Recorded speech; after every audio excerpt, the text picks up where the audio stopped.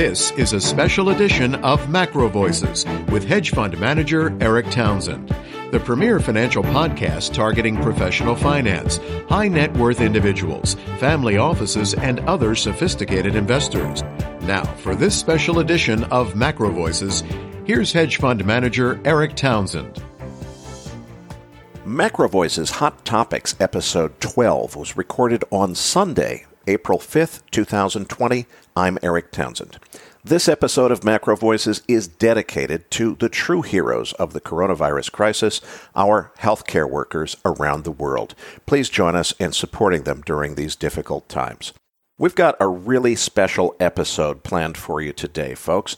Two special guests on deck. The first one is petroleum geologist Art Berman, who is very well known to Macro Voices regulars. We've also got Professor Nate Hagens. Nate's perspective is in a very different time frame. He does a lot of excellent research work on the really big picture interactions between energy, the economy, and society in its general direction. And his perspective is going to be very illuminating in terms of the longer-term picture of where we're headed after the coronavirus crisis. We're going to start the discussion today with oil markets right here, right now. The situation is that there was a whole bunch of build-up toward the end of last week about a meeting of OPEC Plus on Monday, which was set to hopefully orchestrate a big production cut at the behest of President Trump. That, over the course of the weekend, has all come unraveled with a lot of strong rhetoric between Saudi Arabia and Russia blaming one another for the oil price crash. The meeting that was planned for Monday is now on hold until at least Thursday. That date still is tentative as we're recording on Sunday afternoon, April 5th. Could be very interesting to see how this plays out. So we're going to start today's podcast with a lot of perspective from both Art and Nate, primarily Art, on where we stand right now in the market, what's coming next in the next days and weeks. Then we're going to transition the conversation into the longer-term picture of whether we really just V-shape recover from the coronavirus crisis and everything's back to normal in a few months, or if we're going to take a different economic path forward as a result of the long-term impacts of this crisis, maybe changing the landscape of the market. So I think you're going to find this to be a really exciting episode. It's going to run longer than most of our hot topics. It's about an hour and 20 minutes long, but I think you'll find it's a long one, but a good one. So without further ado, let's go ahead and meet today's special guests.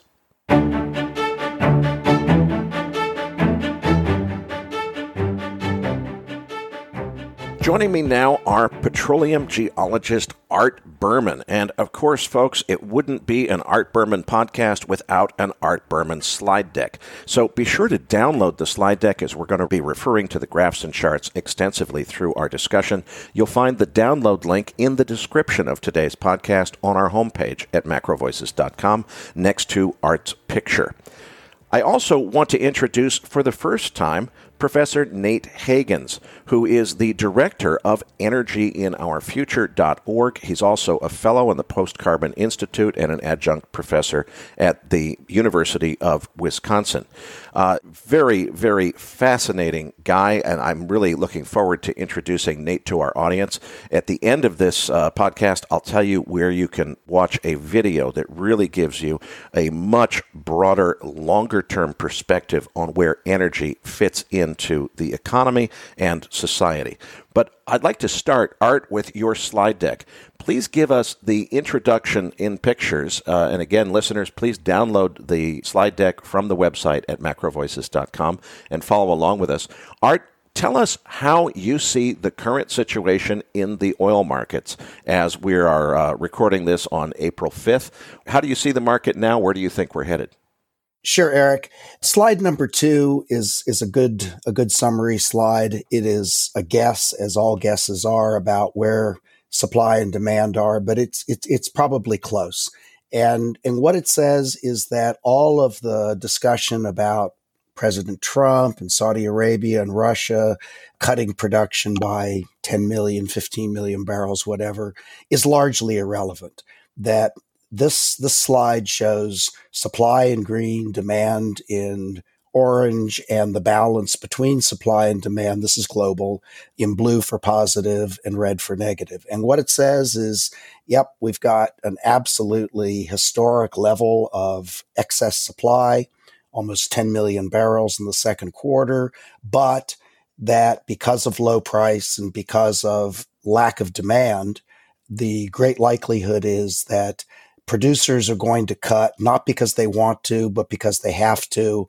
And if Russia, the United States, Saudi Arabia, other people in OPEC Plus choose to get involved, so much the better. But the market will probably take care of this by itself. Slide number 3 shows, this is Brent 12-month spreads versus Brent price, which is in black. The spreads are in the color fill. Whenever we have a crisis of some sort, whether it's oil or otherwise, all of the august sages and pundits said, no one could have ever seen this coming. And I think that's just preposterous. This chart shows the 2008 world financial collapse. It shows the 2014 oil price collapse and the recent oil price collapse with COVID-19.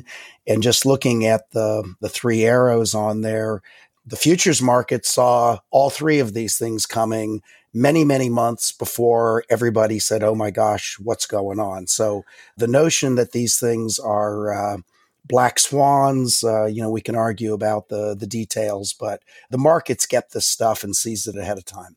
Slide number 4.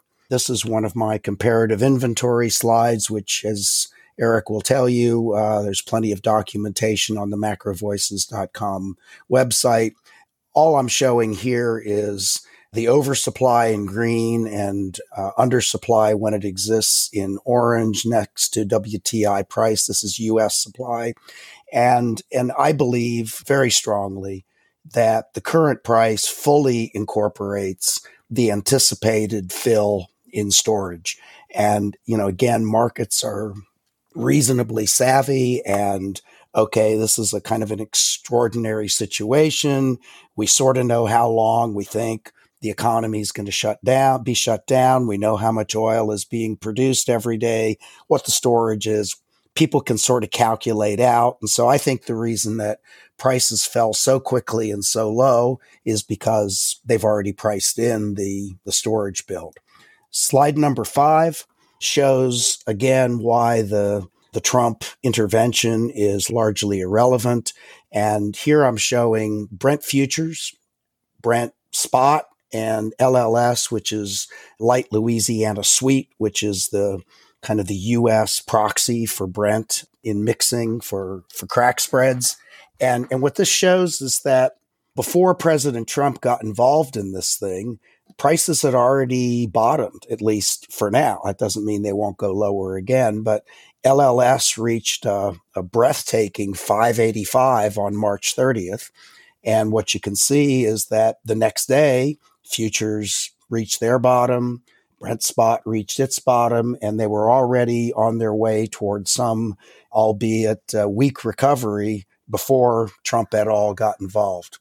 And then slide 6, everybody's saying storage tanks are overflowing. That's a bunch of crap.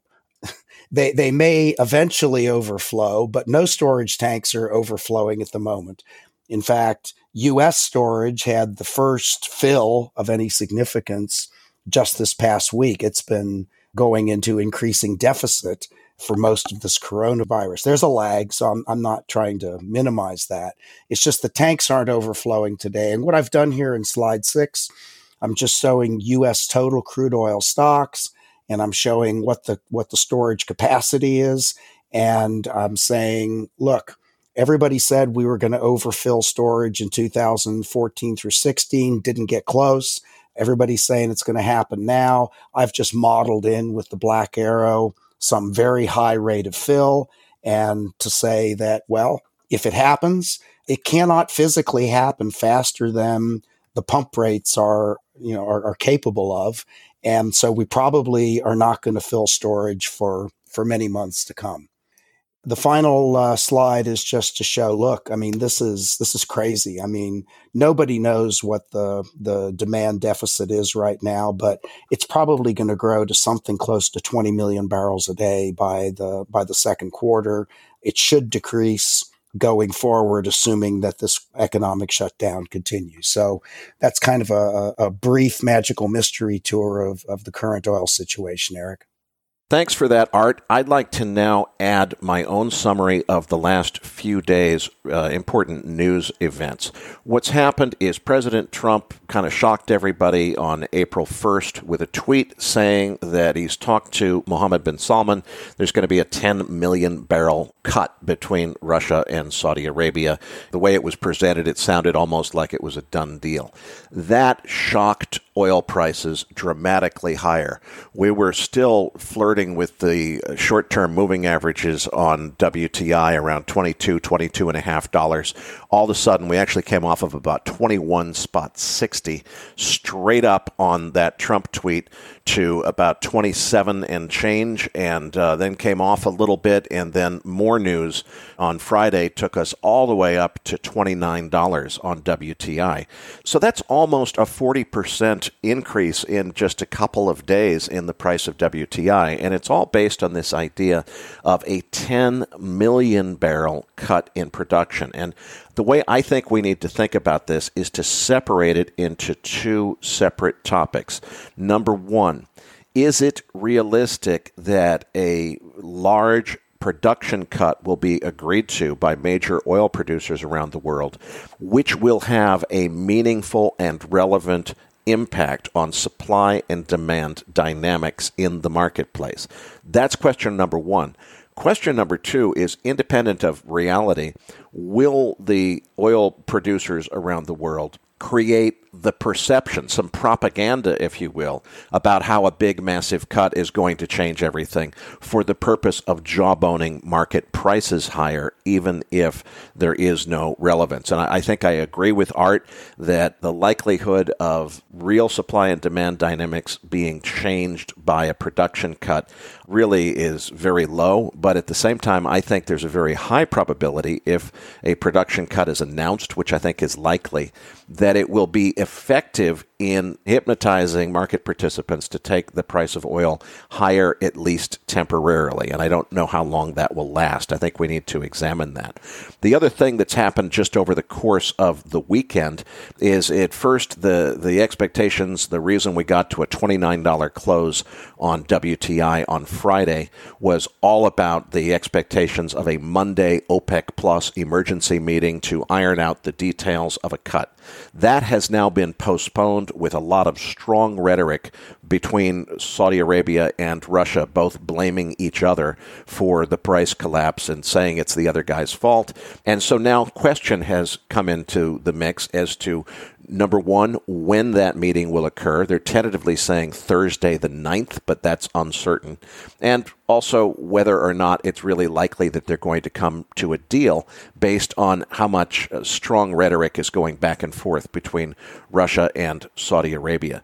So let's start with question number one, which is there really room for a production cut that would meaningfully change the balance of supply and demand? Art, you said before that you thought it was irrelevant. Please elaborate. Why is it irrelevant? Eric, I think it's irrelevant for many reasons, but the principal reason is that this dispute that led to the OPEC Plus failure to agree to a cut a few weeks ago, the reality of that has now sunk in certainly on Saudi Arabia and its crown prince, and that is that nobody's going to buy the oil that Saudi Arabia plans to supposedly flood the market with. The market just isn't there, no matter how much they cut. And so, to his credit, I think that Trump has been the opportunist that he is so good at, and he seized on this moment several weeks late in the process to find a way, maybe for Mohammed bin Salman and Vladimir Putin to save face. And rather than look like the bad guys that they're painted as, and believe me, I think they are. I don't like Trump any better, but that's my opinion. This is a way for everybody to come out of this looking like good guys. Oh yeah, the world's in trouble, and in our magnanimous goodwill, we're gonna help you guys out. We're gonna cut. The reality is that nobody wants to buy the oil that they plan to produce, so it's an empty gesture. But it will, as you imply there, Eric, it will affect prices, and I suppose that's the intent, and so let's take it. Professor Nate Hagans, what's your perspective on this issue?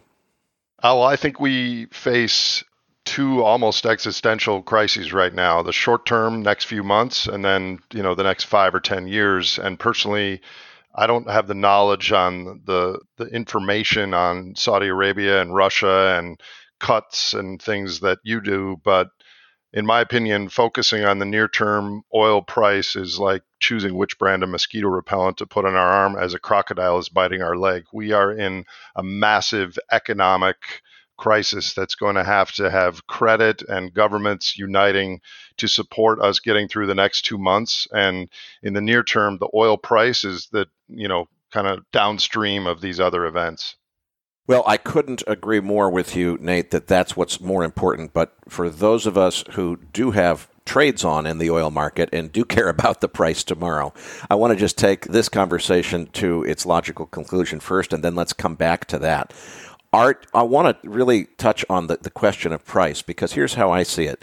I'm in agreement with you that no matter what happens, they're going to produce more oil than there are buyers for, and there's going to be shut-ins that are forced by a lack of demand, and that's going to be extremely painful and extremely difficult, and it's going to force some people out of business. It's going to be a really ugly thing.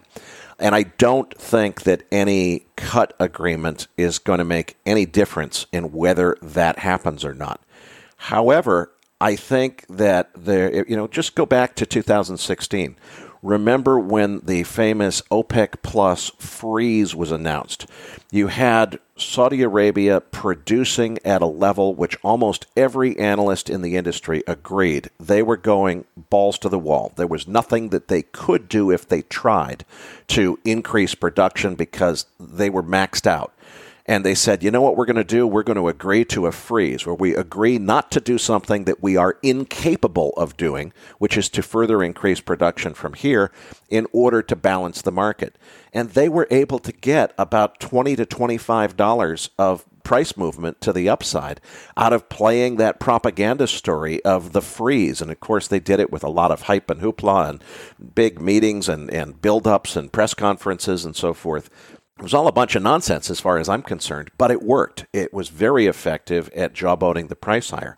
Now, what seems to me is an opportunity here, because of the messaging that Saudi Arabia has already used, is they can say, look, we're going to cut from our current production level. That's the fantasy level of, I forget what it is, 12.5, 12.8 million barrels, whatever they said they were going to increase to starting on April 1st. I doubt that they really have increased their production at all. I think they know and they have known that there's going to be no buyers for that extra oil. But they told the world that they were increasing their production to 12-point-something million barrels.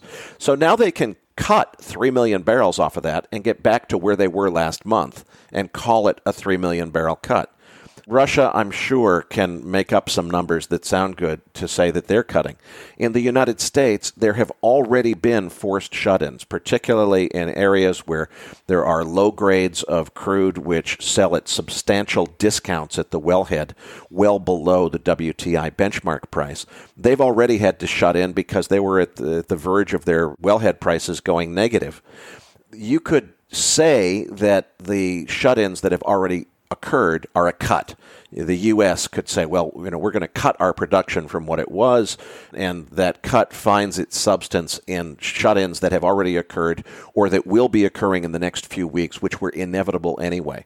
If you call that a cut and you add that to Saudi Arabia calling something that's not really a cut, and Russia does the same thing, and you get the other OPEC Plus characters on board, you can very quickly make up a story that adds up to 10 million barrels of production cuts to be implemented immediately, and have a great big, fancy press conference to announce it with all kinds of fanfare and hoopla, I think that could cause the market to reprice oil dramatically higher, at least temporarily. What do you think? Am I missing anything? Is there anything about that story that doesn't make sense to you? Eric, everything about that story not only makes sense, but as you alluded to, has substantial precedence. I mean, this is the playbook that the price takers always use. And there are some, certainly some exceptions, but look at slide number 8. This is a slide that Macro Voices listeners are familiar with, so they can get through some of the messiness. But I mean, this is my standard weekly comparative inventory versus oil price cross plot, and what it shows is that what we're going through right now is an extreme but standard price discovery excursion. So all of the red circles represent previous price discovery excursions.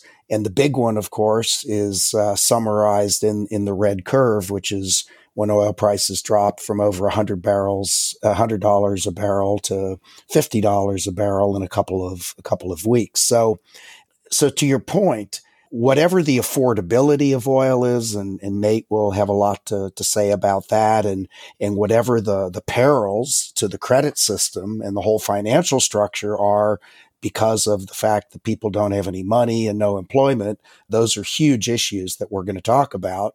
But the price of oil today, as of last Wednesday's report at $19.44, is something like $30 undervalued. So people think that when this happens that the markets have gone berserk and the markets are wrong. No, that's not true. What's happening is the traders are able to find somebody to take the other side of a trade because they think that the sky is falling and the world is coming to an end, not the traders, the people on the other side. And as long as that continues, they're going to continue to make that trade.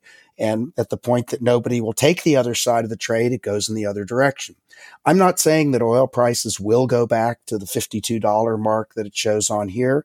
I'm just saying that there's a lot of room to play with getting back closer to the true value of oil. So in a way, I guess, yeah, you're right that there's going to be a lot of head faking and theater around. We're saying we're cutting, but we're really not. But the point is that oil prices will need to go higher, and what all the theater will do is it's gonna limit the guys who are willing to take the other side of a long bet, and the price will move back upward. You say dramatically, but if something in the neighborhood of $50 is where it ought to be, boy, 35 or 40 looks pretty damn good. Nate Hagens, what's your take? Well, Art mentioned that the true value of oil is $50-some. I mean, I think there's a huge difference between the price of oil, the cost of oil, and the value of oil. The price is what we're seeing at the pump in the futures markets, et cetera, which is just a monetary marker, which is so arbitrary because it's based on pricing at the marginal barrel.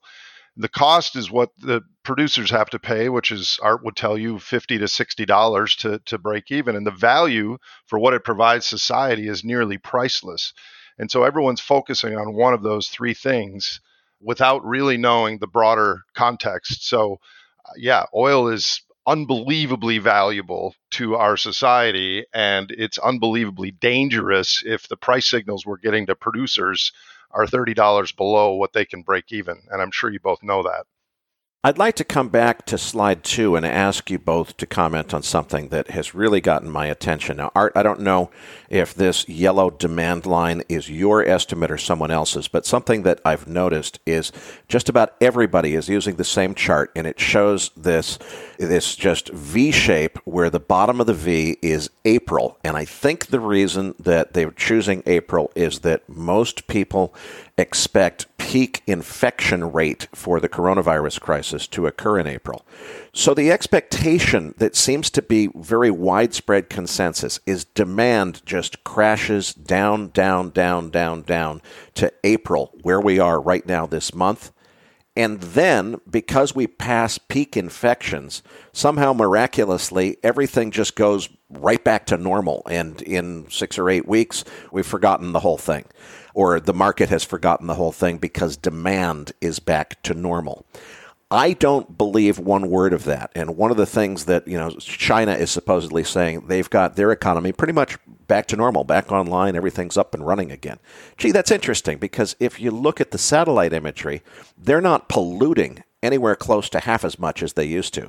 So one of two things is going on there. Either China is lying about their economy being back online, or there's a newfound commitment to green energy in China, and they're somehow figuring out how to get their economy back online without polluting the way they used to. I'll leave it to listeners to decide which one of those is more likely. But I don't understand why everybody has this V-shape. It seems to me like what happens is the worst of the crisis is likely to be April and May. That's when we're going to have the shutdown of the economy that causes demand to go way down. I don't see why that wouldn't last for several months until we can start to get the economy going. And I think that President Trump's desires to get the economy going quickly are going to fail. I think it's likely that policy errors by the U.S. government will result in a second wave of infections in the United States, and that we'll probably have to go through a second hammer effect of containment before we can get serious about the dance that's needed to get the economy back online.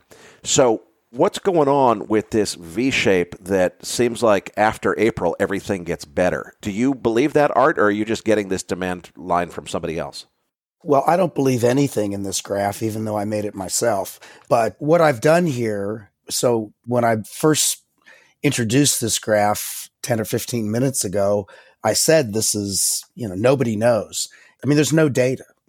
Nobody knows, what demand is at the moment. So I've taken some estimates by what I believe to be semi-reliable sources, and they're listed down below, but particularly Vitol and Trafigura, which are, global oil trading houses. And so I've heavily weighted some of these. It's my, I made this graph, and I played with those numbers. So I take responsibility for this graph. I'm just saying, don't believe it. But the point is, first of all, the V isn't in April. The scale on the x-axis is quarterly. So the V is in the second quarter. And so that would, have its center in May, I guess, which isn't hugely different than what you said, Eric, but it is spread over 3 months. And I call your attention to the table, because if you look at the second line of data, demand growth, third quarter demand is catastrophic at 7.54 million barrels per day, less than the third quarter of the previous year. It has a V configuration only because second quarter demand is so apocalyptic that anything compared to it looks like a big recovery. And you look at my fourth quarter, we're still down 4 million barrels a day. I mean, we have never seen numbers like this in any of the previous crises. We don't have demand data back in the mid 1980s, but I've estimated that, and it's perhaps 7 million barrels a day. So what we're looking at now is different. So first of all, no, I don't believe the V, but I don't have any other way to accommodate it. Secondly, I agree. I don't think that we're out of the woods on either the coronavirus or the longer term impacts to the credit system, the financial system, people's ability to pay their bills, much less to think about getting in their cars and buying petroleum products. We're starting to get to an area here which really, I think, is much more up Nate's alley, and I just want to explain to our listeners, you really have to watch this video I'm going to give you a link to at the end of this episode. You'll find the link actually on our homepage at macrovoices.com. Nate really thinks about the role of energy in the economy over the long term, big picture stuff. So, Nate, I want to ask you, we see on this graph that Art has given us, demand was kind of tooling along there at 102 million barrels barrels per day. We see this crash to Q2. It looks like about 82 million if I'm eyeballing that. Then by Q3, we're right back up to almost 95. Do you buy any part of that story? No, I absolutely do not buy that. I think if your listeners remember that in January, you were already talking about the impact of the coronavirus on the markets, and it took 2 months for the markets to kind of catch up, or at least a month and a half for that to happen. And it's the same sort of thing here. Most vanilla investors are just thinking this is a 1 or 2 month thing and then a V recovery. And I think that's absolutely not the case. If current interventions persist until June, GDP for the entire year will be down, our models say, around 10 to 12%. But if we go with these social distancing and shelter in place rules into the third quarter, it's going to be 20% drop, which I think is likely given the epidemiology data. And I think you're going to find that some Democratic governor states like California and New York are going to be more conservative, keep things shut down longer. And maybe some Republican states already are not taking this seriously. And so there's going to be this bifurcated, some states are going to be doing better, others aren't. But basically, the number I just mentioned represents 32% of the private sector's output, assuming that the government share of spending remains the same at 38% of GDP. This has a massive impact on demand. And I think personally, we're going to have another TARP moment in early May that the government is going to have to do the nuclear option to support all this. And what happens to oil prices there, I have no idea. But the government, $2 trillion ain't going to be enough. It's going to have to be $5 trillion, and it's going to have to come from the government because there's no other entity that can do it. We're going to need to bail out companies, and we're going to need to bail out people because the people that have called in for unemployment claims, I talked to someone that tried to do that. They were on hold for 6 hours. So there's many more millions of people that are going to be calling in, and that's going to get worse. And of course, on the oil side, who's going to be investing in upstream capacity when oil's $25 a barrel? And so in the United States, this is my biggest worry. And I am an environmentalist. I care deeply about the environment and the future. But what's happening now is you've got the Republicans generally don't want to bail out people, and the Democrats generally don't want to bail out corporations. And there's this big push to let the shale companies go belly up because of carbon or because they don't deserve government bailouts. And that is going to be a disaster if we end up having partisan politics in these bailouts. We need to just have a unified voice. An asteroid just hit our economy, and we need to bail out everything, get through this existential crisis, and then deal with the longer term problem, which you guys are aware, if we stop drilling, U.S. shale production drops like 30 to 40% a year. I mean, what's that going to mean 5 or 7 years from now? Art Berman, what's your reaction to what Nate just said? And particularly, I'm curious to hear your reaction to Nate's comments about whether or not people are going to want to invest in low prices in a recovery. Right, Eric. And sure, what Nate just said is right on. I have to tell you, though, I was about to give a talk in January 2016, which was at the bottom of the last oil price collapse. Things were looking awfully bleak then. And before I gave the talk, I looked at my phone and found out that Pioneer and Diamondback had just raised some ungodly $1.52 billion in some kind of secondary share offering or bond offering in a matter of an hour and a half. And I thought, what the heck? I mean, this is crazy. But looking back on what happened in 2016, we were at sub 30 oil. We weren't anywhere near, the U.S. still had a gross domestic product, which makes it quite different, from what Nate just described. And I agree with him there. But nonetheless, what happened in 2016 was that there's still plenty of money in the world. There is today. Ordinary people don't have it, but there's lots of money in the world. And investors said, geez, oil only has one direction to go, and it's up. And suddenly massive amounts of other people's money went into the oil business, a lot of it into the Permian. investors were much more selective about which companies and which basins they invested in than before.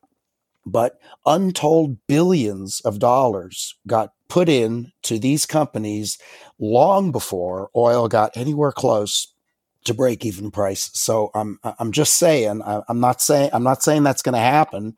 I'm just saying it happened the last time. So just want people to keep that in the back of their mind, that there are always surprising events that we don't really think about. Yeah, Art, I agree with you. I mean, you and I have talked about this for a decade. $1 of oil or $1 of gas is an order of magnitude or higher more value to our economies than $1 of cupcakes or $1 of coffee. So as we're making investments into the future, oil and gas are going to be the most critical investments we make. So somehow that will happen, whether it will be government aided or low interest loans or something like that. It will happen. We're going to self-organize around energy. Nate, I want to come back to that conversation and talk about the role of energy in the economy and particularly what it's going to look like for the recovery of this industry after this event is over. But before we go there, some of our listeners are particularly interested in the short-term price outlook for crude oil because they're trading it. So I'm going to share my perspective, and Art, I'm going to ask you to critique it. Here's how I see things. First of all, we're recording this on Sunday, April 5th. The market has not yet reopened to allow us to see what the market reaction will be to suddenly the meeting that was supposed to be set for tomorrow has now been postponed. And not only was it postponed, but it was postponed with a lot of strong rhetoric between Saudi Arabia and Russia, which is going to seriously undermine market confidence in them coming to a deal. I expect an abrupt move down in prices over the next day or two, starting at the Sunday open. And the reason for that is a loss of confidence that this deal is going to come together. If I had to guess, I'd say maybe back down to the short-term moving averages, around low 23 handle is probably where we get to, if not lower. But frankly, I think it's very likely after that they will somehow come together and they will create what I'll call a propaganda deal, one which probably ends up settling on the 10 million barrel number which President Trump proposed. Why? Because that is going to have just a shock and awe effect on investors if they believe that a 10 million barrel production cut has actually been agreed to by all of the principal producers. My guess is the way they'll get to 10 million is by cutting down from fictional numbers that aren't really meaningful and going back to producing the same as they were last month, so it doesn't change anything for supply and demand. But I predict that it will be very effective. If they reach that deal, could be as early as Thursday. I think that shocks prices higher in the short term, and it's probably a new shorting opportunity because although I don't know if they necessarily go below 20 before this is over, I think they probably come back down towards 20 simply because nothing has really changed. But it will take a while for the propaganda to wear off and for the real-world economics to kick back in. That's my take. Art, please critique, and don't be shy if you think I've got it wrong. I want listeners to hear as many different views as we can give them on this. You've got it exactly right, Eric. I answered somebody's question on Twitter yesterday almost precisely the same. They said, what do you think oil is going to open at on Monday? And I said, well, I have no idea, but my guess is it could easily be $5 or $6 lower. But following on that, there are going to be some statements and some rumors. And by the end of the day, it may actually recover or not, but certainly set the stage for some sort of partial recovery later in the week. But let's talk about the mechanics of this for a minute. So a big component of Saudi Arabia's supposed 12 point whatever number is that they've shifted burning crude for electric power to natural gas. I mean, there's a brilliant idea for you. That would have been a good idea 5 or 10 years ago. But so that's a piece of it. The other is that not surprisingly, Saudi demand for oil is way down too. So they've already shifted the numbers, the propaganda you're talking about. They've taken They've taken oil out of one pocket and put it in the other and say, see, we're at 12 point something million barrels a day, when really and truly nothing at all has changed. Another factor to consider is that in Russia, the way their tax structure works is that low oil prices actually favor independent producers, that they don't have to give nearly as much back to the government in taxes. So that's really good for them, and it really sucks for the government. So, there's a big incentive there, not just for, the retail or wholesale price of oil, but for Putin to get a higher price because he needs more cash from oil companies to fund his operations.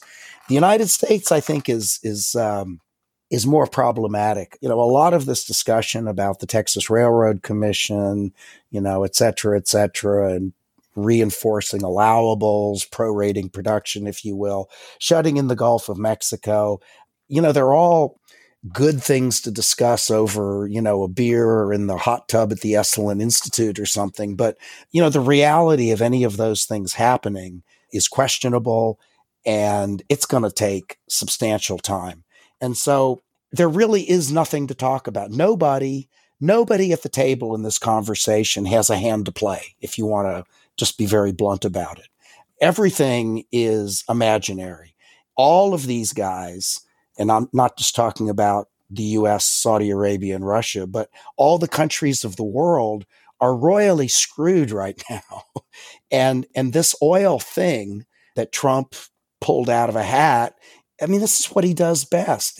He's created a distraction that catches everybody's attention, and it has great potential to artificially lift people's spirits about where this dismal economy may go. And so that benefits everybody at the table since they got no cards to play.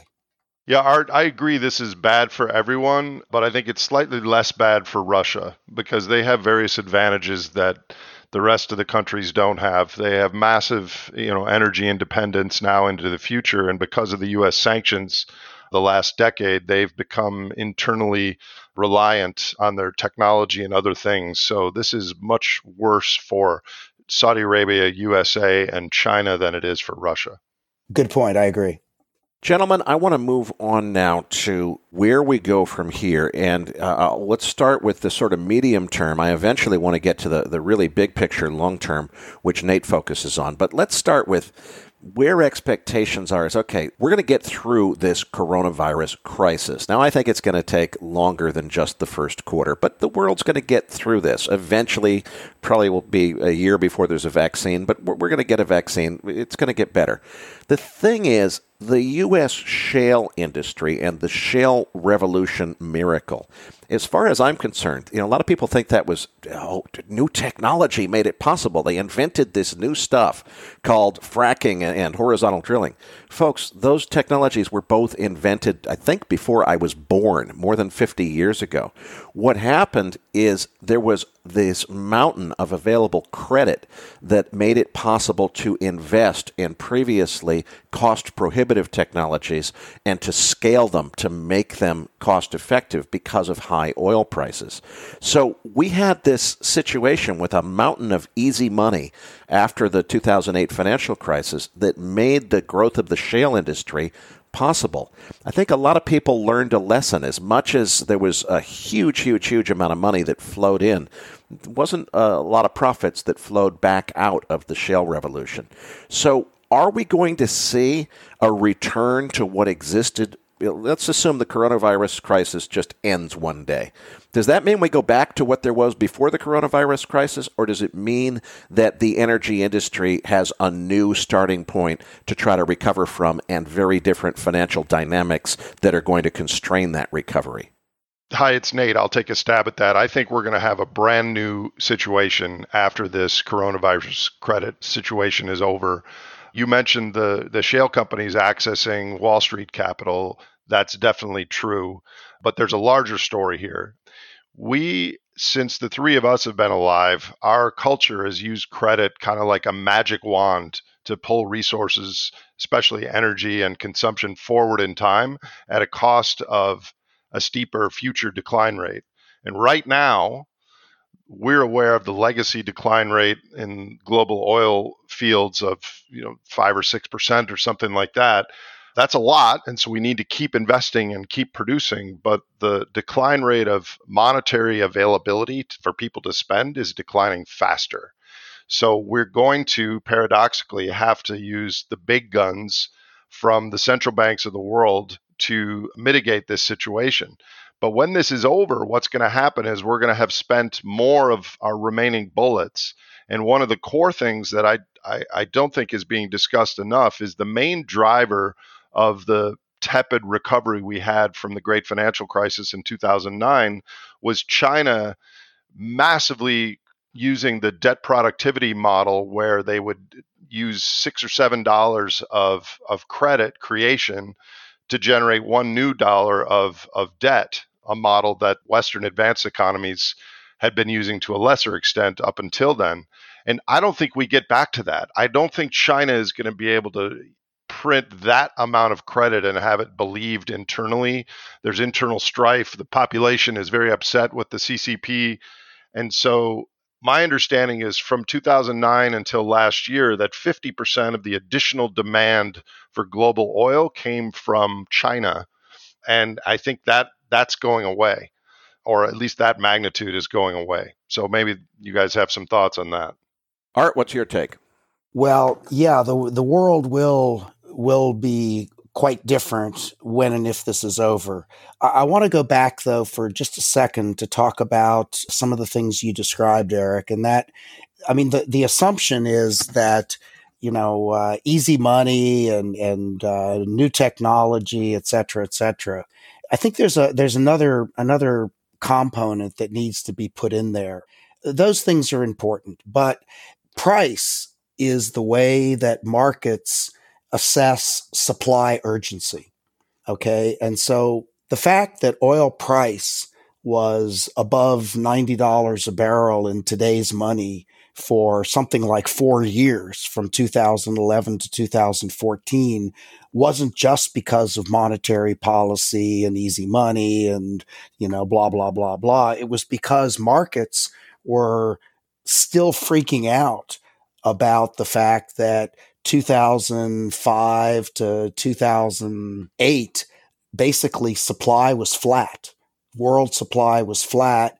And as Nate mentioned, Chinese demand, other developing world demand was going up and up and up. And so markets, and again, markets aren't anybody but all of us. I mean, there's no committee that's the market, but markets were saying, oh my God, we need to provide incentive through price to get more drilling done until the urgency about future supply feels a little bit more comfortable.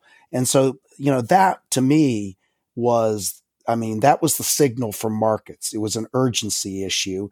And once we got beyond that, and markets are sometimes late to recognize it, as we've described already, then prices cratered in 2014. So, back to some of Nate's comments, I don't think that markets are going to feel any kind of urgency for supply once this coronavirus thing is over. But, back to my slide 2, which we all agree is just it's a made up thing. But one way or another, like with coronavirus, like with the economic shutdown, probably the very worst of this thing is sometime in the first or the second quarter, that things do get better over time. And demand, while it may never go back to what it was in 2018, in fact, I doubt it will, nor supply for that matter, it is going to come back. So I'll leave it there. Gentlemen, I'd like to move on now to the next chapter of this discussion in my mind, which is, look, we're going to get through this crisis one way or another. The thing is, and this is a big topic that we're going to be talking about on the Macro Voices podcast over the next several episodes, is does this mean that the virus goes away and the economy goes back to the previous normal, or have we popped a bubble where the dynamics change and we get into a recession, which maybe the virus was the catalyst to bring it about, but which carries forward for quite a while independent of the virus, which is my own base case. So I do have a certain amount of bias myself to this.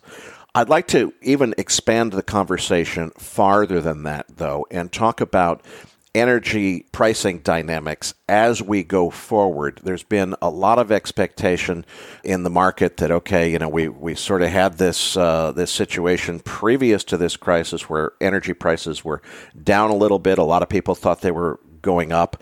Where do we see the market really going in the longer term? And is there an economic dislocation which, even after the coronavirus crisis itself is over, continues to affect the energy market well beyond the crisis itself? At this point, Nate Hagans, we're really getting into stuff that's right up your alley. So why don't you lead the conversation from here?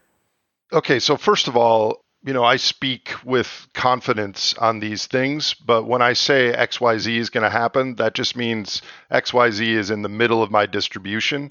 There are so many variables with what the government does, with geopolitically, with the credit availability, that, I don't have huge certainty on many things in this space.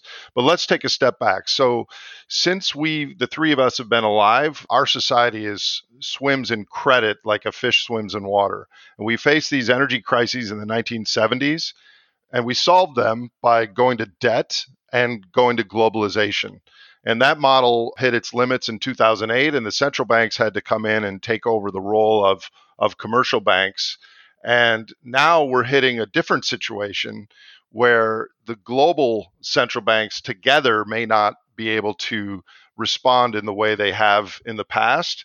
So just think about this, the relationship between credit and energy. If in the 1970s we had a law, which would have been impossible, but that we wouldn't able to use debt. So then oil would have peaked 40 or 50 years ago, and we would have had a lot of it left. But every time we run into a crisis, we somehow manage to issue more debt and more credit, which allows us to consume more and more. So I'm pretty confident now, very confident, that November 2018 will mark global peak oil. But paradoxically, since our monetary claims built up over the last 40 or 50 years are going to decline faster than our oil supply, that peak oil, unexpectedly to many in the peak oil tribe, is going to result in lower oil prices as opposed to higher. And I think we're going to be awash in oil for the next 5 or 7 years. And that will in turn spell a very nasty situation for the next 10 or 15, because we won't have invested as much in upstream capacity. So then we will have scarcity and other issues, 5 to 15 years from now. But I think in the near term, we're not going to go back to easy credit, ubiquitous affordability.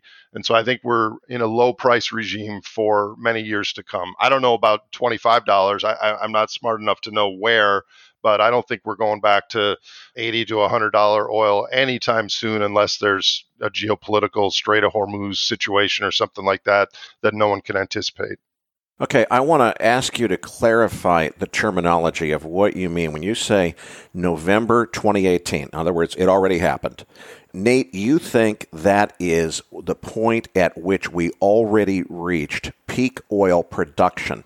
Now, historically, when people have talked about peak oil before, what they were talking about is a point where we reach a peak of oil production that the world is incapable of producing anymore because of certain dynamics and the decline of oil fields and Hubbard's Peak and so forth that our listeners have heard about in previous Macro Voices episodes.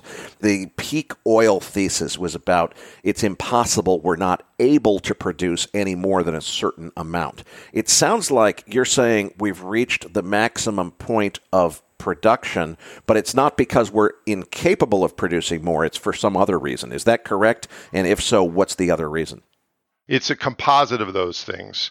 If we were able to continue credit like China has been doing the last few years, and if there was no coronavirus, we probably would have maybe surpassed the November 2018 with U.S. shale in the next couple of years, and then it would have started to decline.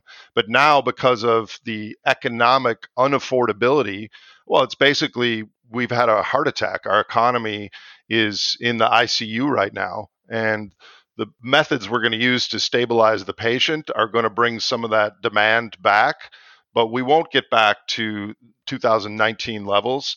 And every month that takes place, every month it takes us to get back to an economic recovery, the real biophysical underlying depletion of machinery and the fields and all those aspects takes a toll and cements November 2018 as the global peak in production.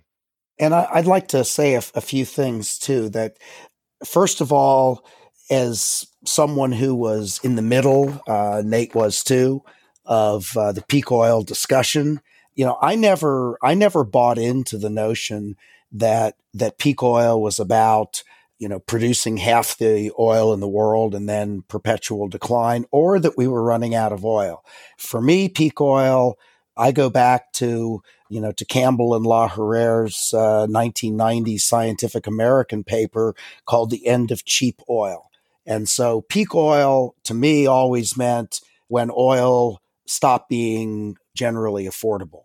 So, saying that, as a former history graduate before I went into geology, there's a misperception about the rise and fall of empires and great nations and great institutions in the world, that we always look for very clear kind of causal reasons that the British Empire got overextended, or the Roman Empire got invaded by Visigoths and whatever. But the truth is that the reason that great empires fail is because they run out of credit, that nobody will lend them money anymore. And so the Spanish Empire basically stopped growing because they weren't paying back their creditors. and the people with money in Europe thought, well, the Dutch are better at paying back the money, so let's give the money to the Dutch. And then it went to the British, and then it went to the Americans, and so on. And so what Nate is describing then is, we've reached a point where there just isn't any more money, credit to give to oil producers and oil producing countries. And that is going to be, I think, the scenario moving forward, that we have to calibrate all this in terms of, peak oil is a convenient way of talking about it, but it's got to do with peak credit too, I suppose. Art, I have to disagree with one thing you said. It's only partially that credit won't be available to go to the oil producers and the oil producing countries. The bigger story is the credit will have limits to give to society, to all kinds of factories and businesses and consumers, which then will result in lower overall demand for transportation, goods and services, et cetera. Now, why do you think that is true on a general macroeconomic basis? Because you could argue, hey, look at where the trend seems to be right now. Government, even before the coronavirus crisis, seemed to be very, very open to providing a lot of quantitative easing, buying up government bonds. Now they're going to do quantitative easing to buy corporate bonds. I don't know if they're going to buy shale producer bonds or even junk bonds at some point. But it seems like there is a societal mood which favors central bank money being used to bail out financial markets, frankly. Under those circumstances, why would you expect credit to dry up? That's an excellent question, and I think it depends on the time frame. I expect, and I'm actually fervently hoping for, a successful amount of credit expansion that stabilizes our economy in the coming months, which then buys us a few years to make wiser, longer-term decisions, investments, even aspirations. But if we're sitting at 320% global credit to GDP, and now we've got this economic depression, which I argue is going to be a 15 to 20% drop in GDP this year. First of all, our debt to GDP numbers just spike up because GDP went down. And second of all, they're going to spike up because we're going to have a scorched earth, all guns on deck policy of bailing out everything. And so that means we're going to have a higher debt to GDP ratio globally. And places like Japan have already have this zombified economy where if a lot of companies can't meet their EBITDA unless they have government support. That's coming to the United States and it's coming to Europe. So the limitations of how much credit we can use in 2023 and 2025, if we come out of this depression and have a recovery, we're going to have fewer options available the next time around. Okay, I want to come back, Nate, to your projections about November 18 being peak oil production. I'm assuming, first of all, that a principal reason that you think that would have been the peak is because, for some reason, you don't see the U.S. shale production recovering to where, we had a previous record print of 13.1 million barrels per day of U.S. production. It sounds like it's the U.S. that you think is not going to 14 or 15 million barrels. Is that because of credit? Is it because of other economic conditions? Or is it because of the geology of shale oil production kind of being played out by some metrics? Well, like you mentioned earlier, the technologies existed for a long time. So people just extrapolate recent production forward in time when the reality is the same amount of oil was there. We've just used a 3 times bigger straw to suck it out. So the decline rates are accelerating, especially after we've used the sweet spots in the Permian and other places. So Art can comment on the exact production levels in the different shale basins, but I think this credit crisis will accelerate the decline rates in U.S. oil production, which I don't think we will have the socioeconomic situation to get back to all the complexity, drilling, employment, et cetera, that we did last year. So it's a combination of the geological depletion, which is ongoing, coupled with this economic crisis, is going to kind of cement that date, in my opinion. I don't know, Art, what do you think about November 2018? I think it's a pretty good number, Nate. And I'll say also that, just a personal commentary, I've been sort of trying to point out to people that all the shale production is at best a marginal business for years and years. And everybody's been throwing tomatoes at me saying, you don't know what you're talking about. You're totally wrong. And today I actually find myself often on the other side of that conversation, that the mood has turned so abruptly to say, oh, these guys never made any money. And, and it was just all a Ponzi scheme or, some sort of a head fake.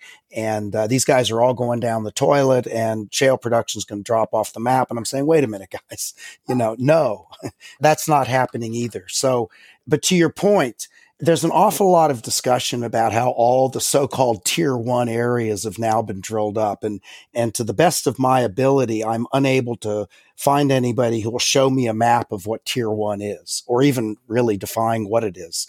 My sense is that if you're talking about, the Eagle Ford or the Bakken, those statements are probably more or less correct, that it's unlikely that there is going to be another couple of years or 5 years of production growth in those basins if money weren't an issue.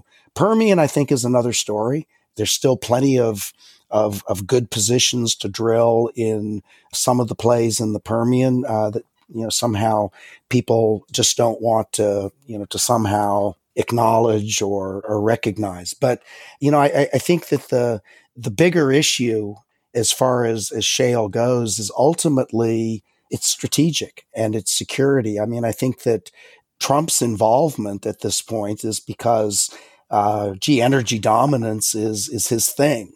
And if we lose the economy and we lose energy dominance, I guess he can go build more walls or something like that. But, it takes an awful lot of the substance out of his playbook. So to just summarize, I think the consolidation in the shale patch, it's been happening. It's been inevitable probably ever since it began.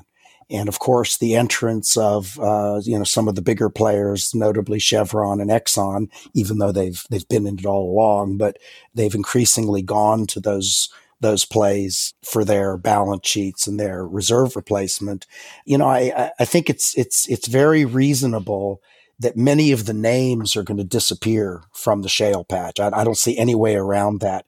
But at the same time, I just have a very hard time imagining that 55% of U.S. oil production is just going to somehow go away. The geology is against it, but the geology is against everything that isn't a Gawar or, or something like that. Art, this is there's a deep story here, and Eric, maybe this is a topic for another day. But you just mentioned that shale companies aren't profitable, but the oil they produce makes society more profitable because of the multiplier effect of what energy does in our world. 1 barrel of oil does 4.5 years of my physical labor, which could be measured in the hundreds of thousands of dollars. So if they produce at a monetary loss, society is still producing a lot of benefits from the oil. Not only that, but as U.S. shale producers, they have all the employees and the trucks and the rigs and everything else. So all that is adding to U.S. GDP instead of us importing that from other countries. But here's the broader context. I wrote my PhD on net energy, which is measuring our energy and resources, not in dollar terms, but in energy and natural resource terms. We finished a 7-century decline of going from energy being 80 to 100% of our economic output. To 1999, it hit a low of 5%. Energy was only 5% of the cost of our economies, and now we're at 8 or 10%, trending higher. So the question isn't so much, did the shale company produce at a loss? But this declining net energy, we've used the best stuff. Now we're in the middle, and there's a lot left, but it's going to be more costly in energy, dollar, environmental terms, et cetera. It's going to be vital to our economic interest to properly invest in U.S. energy resources. So this does that shale company make money is going to be a really central question that a lot of decisions are going to have to be made around in the coming decade.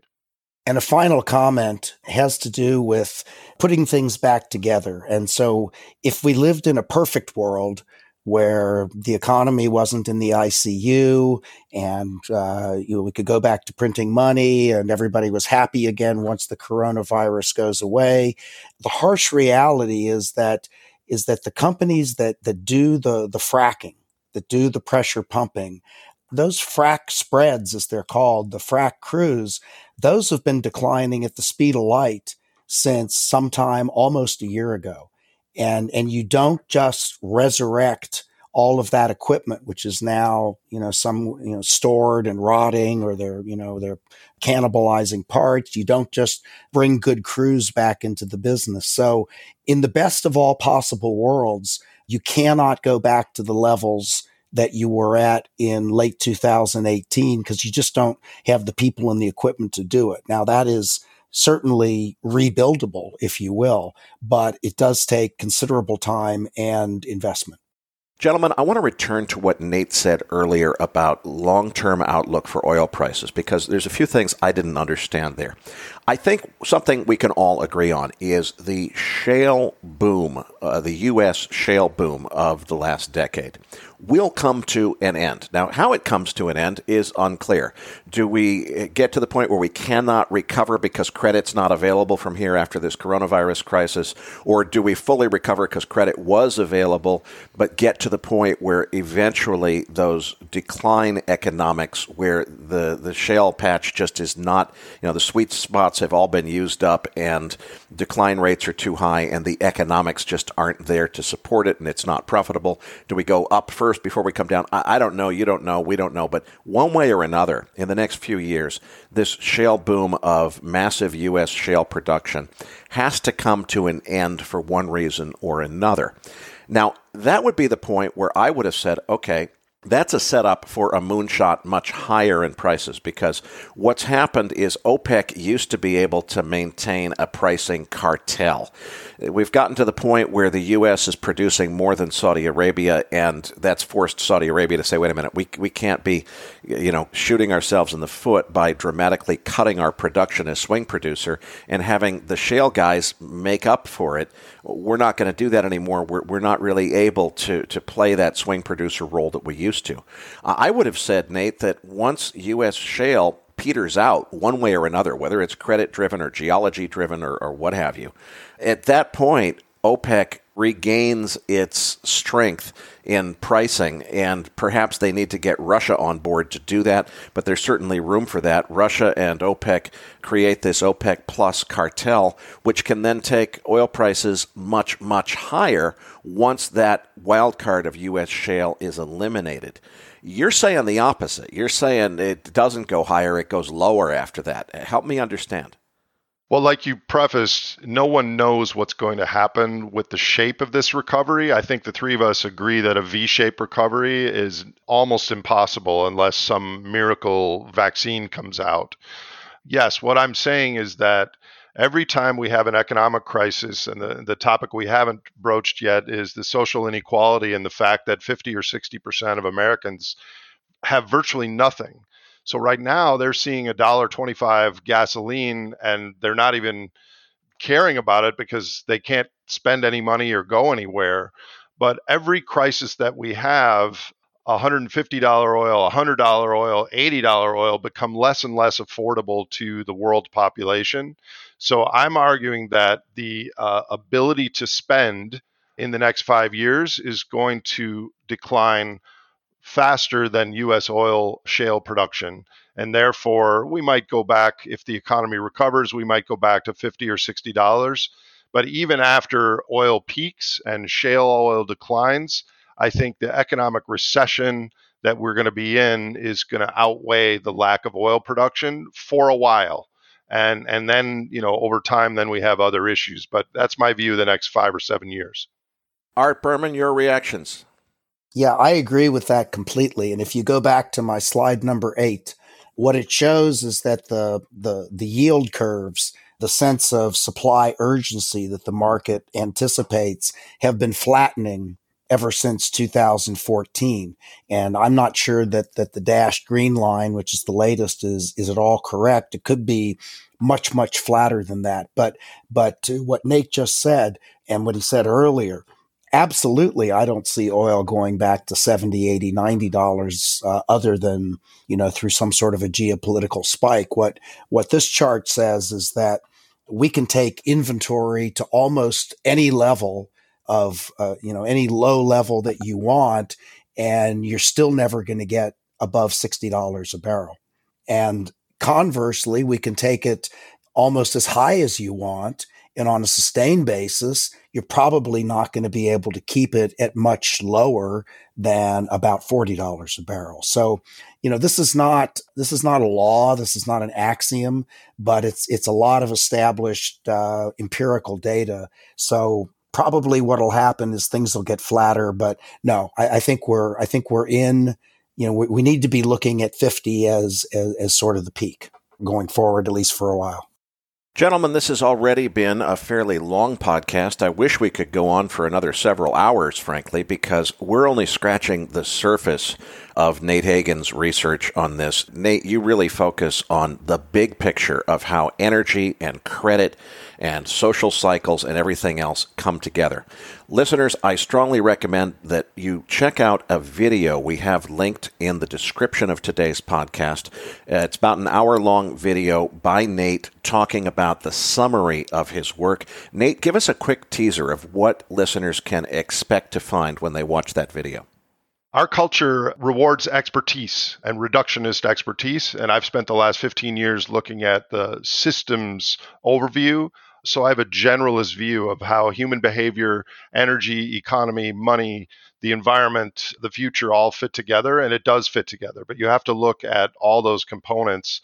And the short version is that as a social species, we have been cooperating with groups of people, with corporations, with nation states to access surplus measured in energy terms since the agricultural revolution.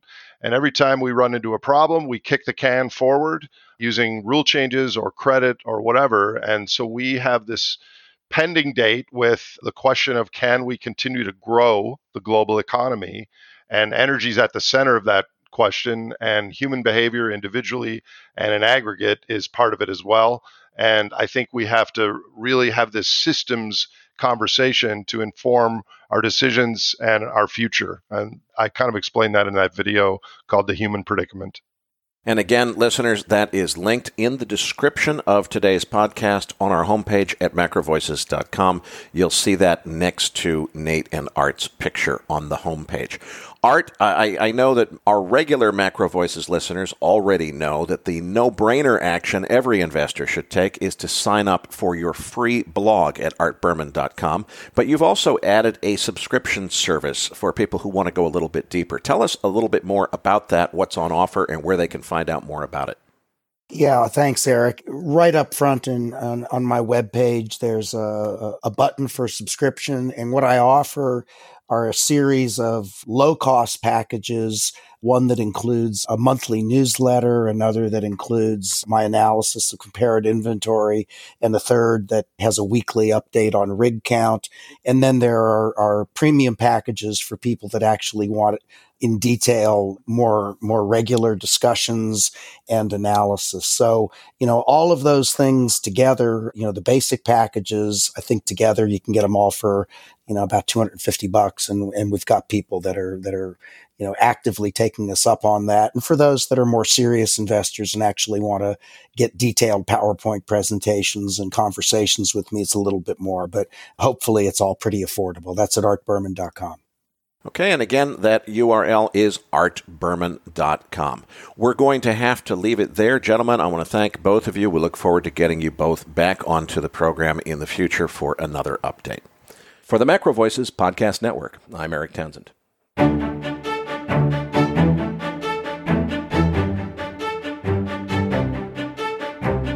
That concludes this edition of Macro Voices.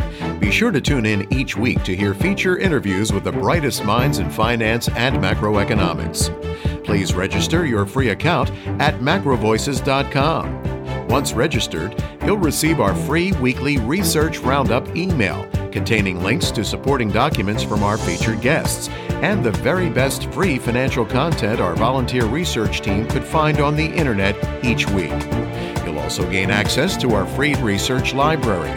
And the more registered users we have, the more we'll be able to recruit high-profile feature interview guests for future programs. So please register your free account today at macrovoices.com if you haven't already.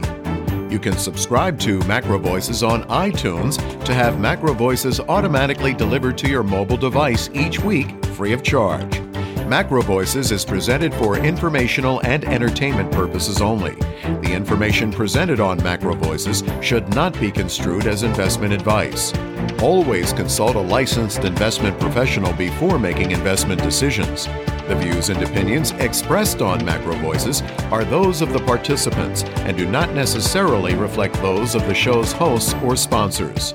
Macro Voices, its producers, sponsors, and hosts, Eric Townsend, shall not be liable for losses resulting from investment decisions based on information or viewpoints presented on Macro Voices.